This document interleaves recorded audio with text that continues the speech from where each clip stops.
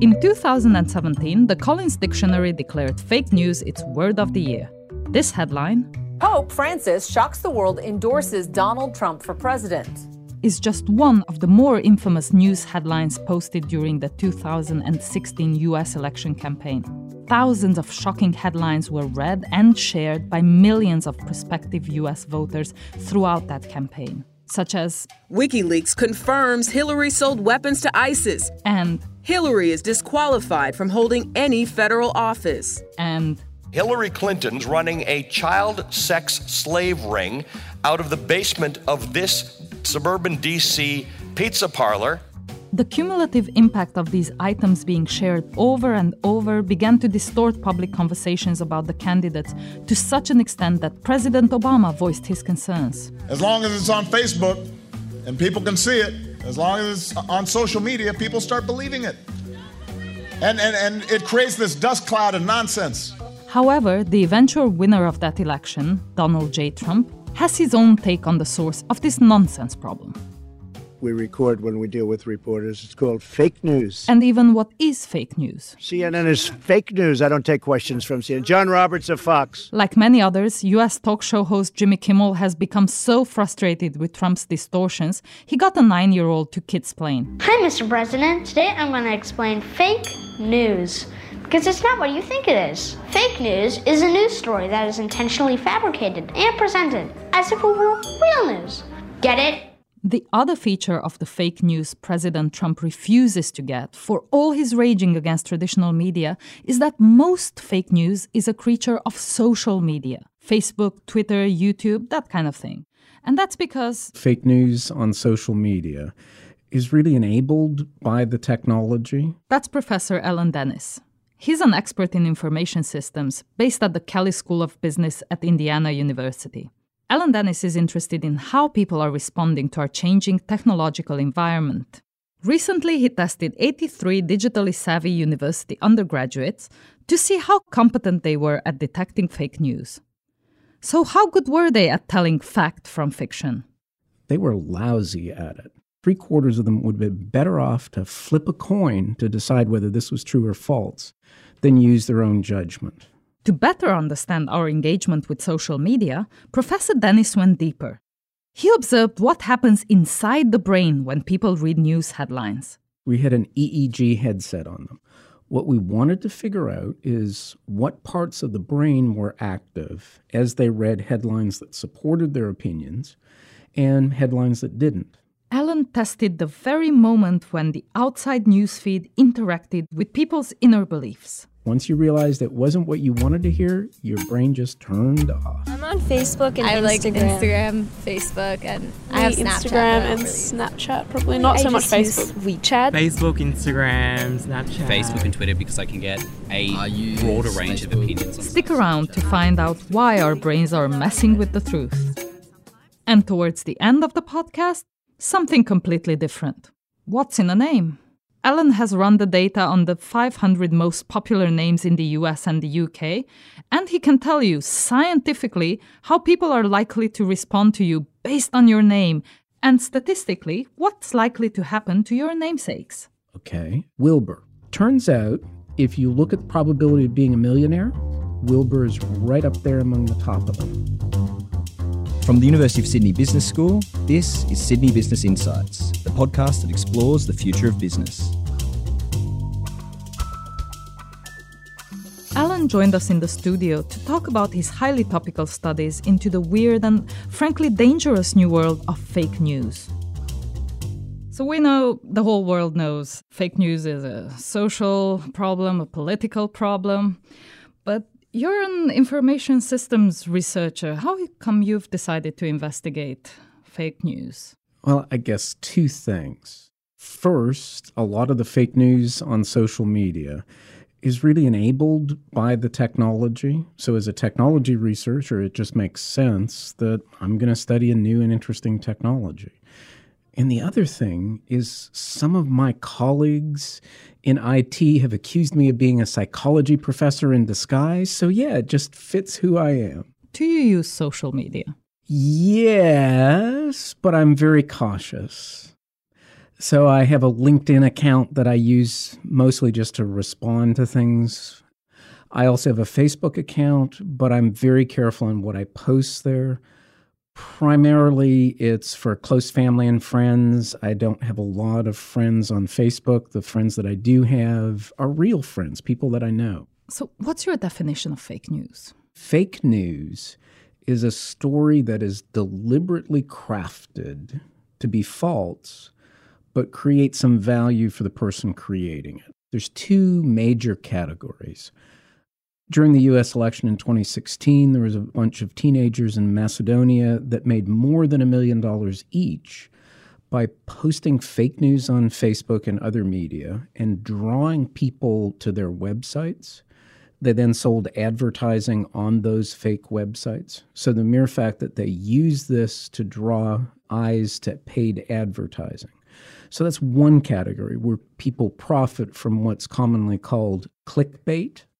The other category of fake news is fake news that's designed to influence opinion. And again, during the U.S. election in 2016, we saw a lot of that allegedly by Russian intelligence. There are other cases where people have posted fake information on Facebook to try and influence public opinion. Like there's been a series of things from the anti-vax campaign about the problems with vaccines that have no scientific evidence to back up their claims. So is fake news really on the increase? Yes. Fake news is on the increase, fueled partly by people can make money from this, and partly because people have seen that this is a very powerful way to influence opinion. It is so precise that I can target people in specific cities, even almost down to the street, certainly neighborhoods within cities. I can identify people by demographics, age. I can identify likely voters. I can place a paid advertisement on your news feed, and it doesn't cost me very much to do that. So you're saying that people go to Facebook to read news? People don't go there to read news, but if an interesting story appears that catches our eye, many of us click on it. And the problem is Facebook learns what we're interested in, so the more I click on it, the more I get. There's a lot of clickbait and all that pops up, especially my mom actually. She gets a lot. She even gets it via messages. She gets a fake advertisement or something like click here and look at this deal, whatever. I think I can distinguish between the truth and not the truth.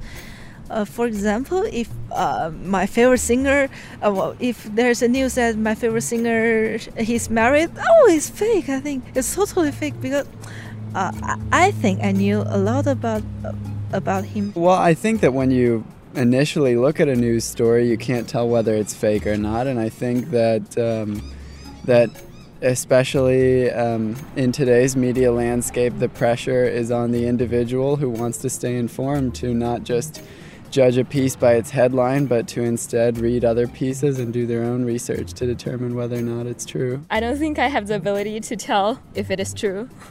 I'm sorry. So are we good at detecting which stories are true and which stories are not? Usually we're very bad at judging whether a story is true or false. If you think about it, for many years, we've asked internet users to rate content. So you buy something on eBay or on Amazon, we ask you to rate it.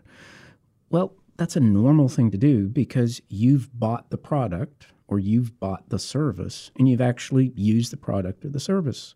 You can rate that. But think of a news story. Think of any news story you want. Political news, for example. I live in the United States now, so we could say President Trump did this or President Trump did that. Would you believe it?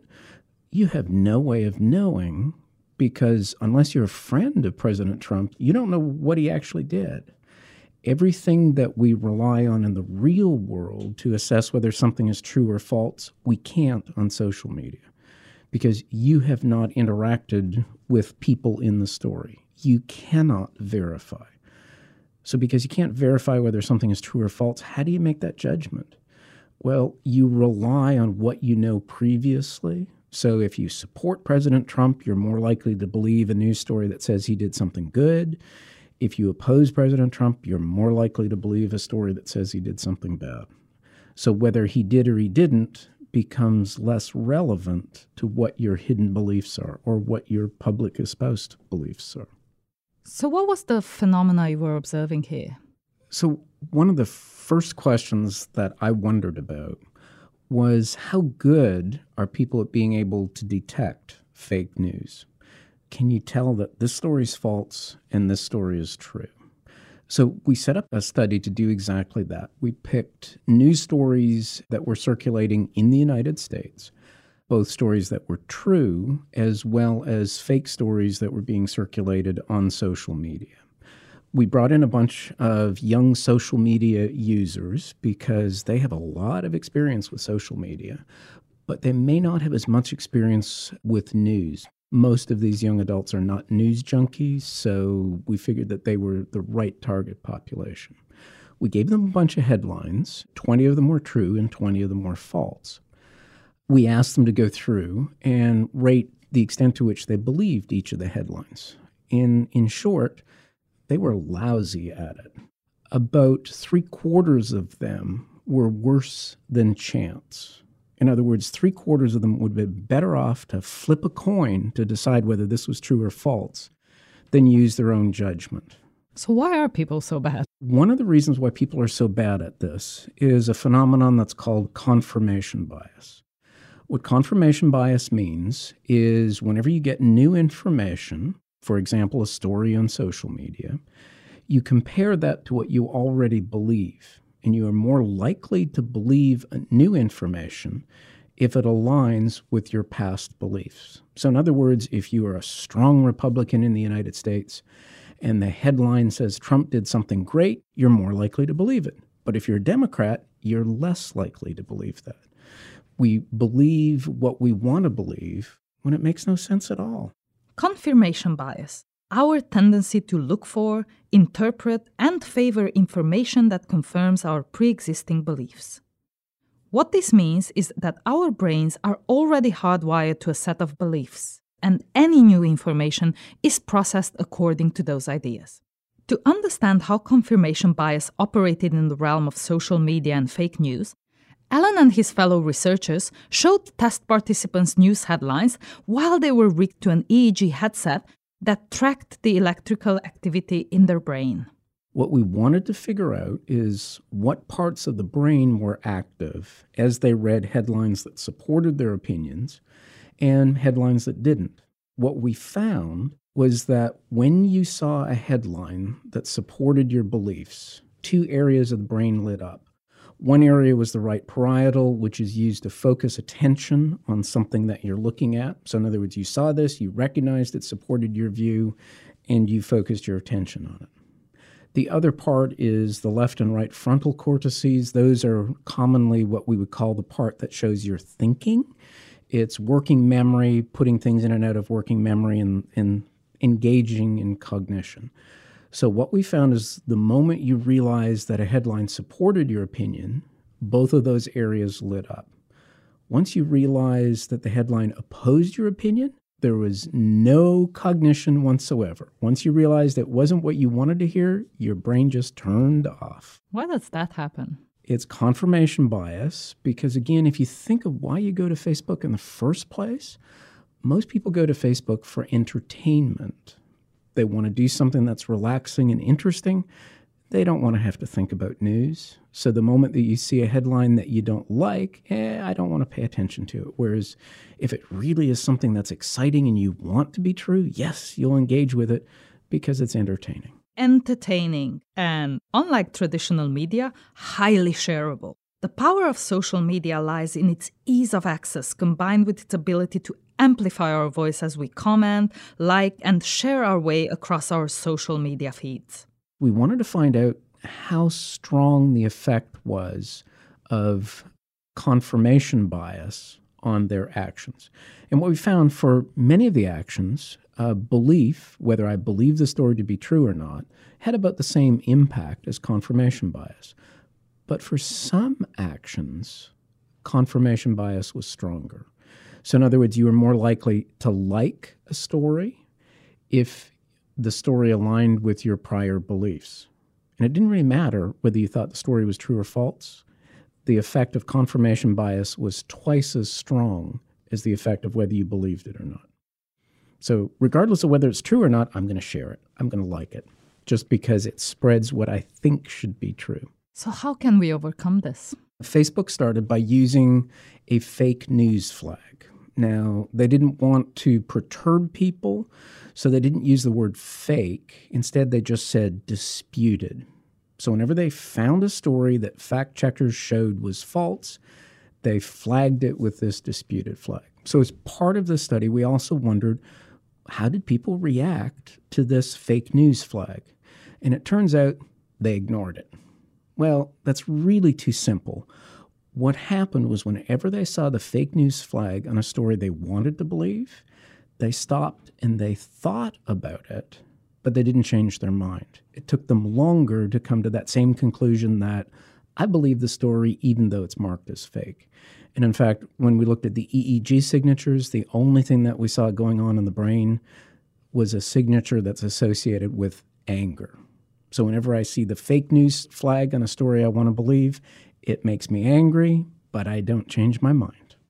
So it wasn't helpful at all. Interestingly, we know some people at Facebook. So we and a number of other researchers shared some of our research with Facebook. And we noticed several months after our study came out, Facebook stopped the flag because they realized it had no effect. So instead, they came out with a new idea. They asked users to rate news stories, the same way we ask users to rate sellers on eBay. So if you think about it, this is the grand solution that we use on the internet. We crowdsource things because internet users are just good sources of knowledge. But if I buy a product on Amazon, I can rate the product based on my knowledge of the said book. Or toaster. Or toaster. But I'm still not a friend of Trump's, so if it's a Trump story, how would I know? And that's the problem. Whenever you buy a product on Amazon or eBay, you've used the product. You can rate it logically. You have experience with it. But a story on social media, you have no personal experience. You can't rate the story the same way that you can rate a toaster or wet wipes or whatever you buy on Amazon or eBay. So when you stop to think about it, it just doesn't work. This seems to raise some real concerns about the strength of democracy and what it would take to sustain a well-informed society. One of the studies we did was we asked ourselves, so if users aren't good at rating this, are experts good at rating this? In the United States right now, there's a culture emerging where people don't trust experts. So we began to wonder, well, even if we did expert ratings, would people believe the ratings of these experts, or would they just think the experts are biased? So we did another story where we told users different things. We gave them the same ratings. We told some users those came from users, and we told other users that the ratings came from experts. And it turns out the ratings from experts were the ones that had greater influence. Users intuitively knew that experts were more appropriate to rate news items than were other users. So there may be a little hope there in that if we can provide some expert rating of news articles and news sources, maybe people will listen to that. Does this mean that social media companies should change the way that they present news and who rates that news? Have you talked to Facebook about that? We have. We've shared some of these results with Facebook. Facebook has started introducing a little icon with the letter I on some news stories. If you click on that icon, it will take you to the Wikipedia page of that particular news source provider, so that you can read the Wikipedia page and come to your own conclusion as to whether this is a good provider of news or not. Is this a source to be trusted? So that might be useful, but of course, one of the things that we've learned is that social media users are lazy. I'm lazy. I think providing an icon that's right on the news story, yeah, people will read that at the same time they read the news story. making them click on something to a different page to get an evaluation, I'm skeptical. I'm more inclined to click on something that I agree with. Like, even though I'm aware of it and I try not to be, I fall victim to it. Yeah, I don't really believe anything I see. I don't know what to believe on Facebook, really. People are sharing stuff on Facebook, like a lazy way to grant it. How can people get better at detecting fake news? How can we help them be more discerning given all the constraints that come with social media? So there's one thing about social media that sets it apart from how we behave in real life. And in fact, most of the other media that we consume on the internet. So if you think about it, if somebody's going to tell you a story in real life, what happens? They walk up to your office door or walk up to your cubicle, and before they open their mouths, you know who they are. You already have an assessment of who's telling you something. You know some of the people in your office are very credible, they're trustworthy, you believe them. Maybe there are other people in your office that you don't trust because they have a history of sharing gossip or inflating the truth. So before they speak, you already have in your own mind, should I believe this person or not? Same thing's true on the rest of the internet. If you think about it, if you're interested in news, what do? You go to a news site. You pick your favorite news site. Maybe you love CNN. Maybe you love Fox News. Maybe you love ABC. You picked your news site, and then you go there and read the content. So before you get to the content, you've already decided whether you're going to trust it. On Facebook, it doesn't work that way. Stories from reliable news sources, pick your favorite reliable one, maybe BBC, whatever you want to believe, are intermixed with paid content from people who are paying to persuade you something. So in Facebook, you don't know who put it there before you read it. A typical Facebook story has a really big headline and an eye-catching graphic. And only below that, in very small print, is the source. So maybe if we did the same thing on social media that we do in the real world, if we made the source of the story clearer for our users, we get better results. And in fact, that's what one of the studies I've done shows. If you simply move the source of the story before the headline, people get more skeptical because they start thinking about who's the source again before they start thinking about content. That's the way it works in the real world, and just that small little interface shift might help people be a little bit more skeptical of fake news. So there seems that there is something that social media companies could do to help us out. The simple one is don't take paid advertising and go back to what Facebook was, which is a place for friends and family. And in fact, Mark Zuckerberg made a statement a few months ago where Facebook was going to try to move back to its roots and become more of a place for us to share with friends and family, less of a place where paid advertising intruded. Whether that's a long-term strategy or a short-term reaction, only time will tell. So what happens to us when we just can't square what we're reading with what we believe? One of the things we were really interested in is what happens when I show you a story that aligns with your previous opinions and you want to believe it, but I mark it as fake. What happens when you see the fake on something you want to be true?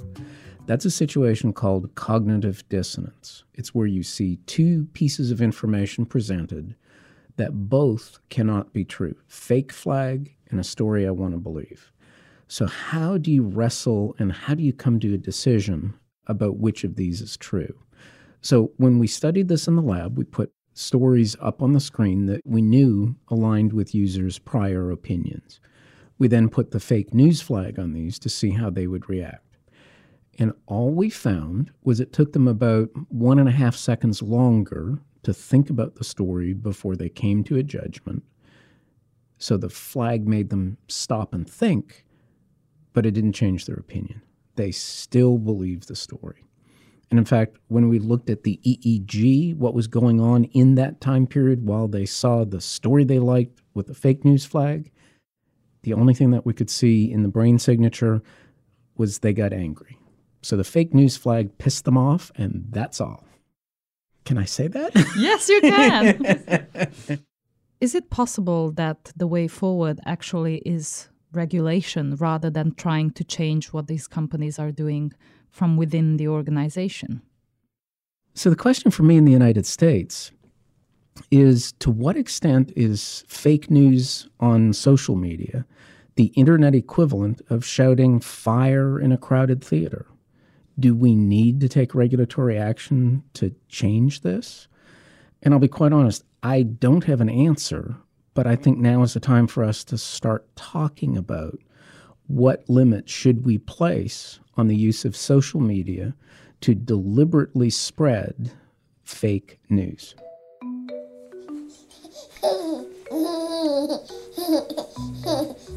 Years ago, before fake news was even a twinkle in Mark Zuckerberg's eye, Ellen found out what data can tell us about choosing baby names. What we want to know is, do people react differently to different names? Do people have stereotypes about names? And the short answer is, oh yes, we do. So for example, let me give you a name, Wilbur. What do you think of Wilbur? What's your first reaction? Not the life of the party? Most people perceive Wilburs to be quiet, maybe a little shy, maybe a little socially not at the top of their game. Okay. Turns out, if you look at the probability of being a millionaire, Wilbur is right up there among the top of them. So there's some interesting complexity that our stereotypes pick up. So NameInsights.com was created to provide information on baby names to help parents pick names. So it has many of the things that you would expect, like what's the frequency of a name. But we go one step further. We have data from surveys where we've asked people, what do you think of this name? Rate this name on how positive, how negative, and a whole bunch of other scales. So inferring personality characteristics. That's one source of data. So another source of data is we pull data off the web from places that let us do this, where we can connect postings that people have placed on public websites. We have content analyze their words to capture emotion and personality out of the words they write. So we have these surveys, what do you think of people with these names? And we have actual behavior of people with these names.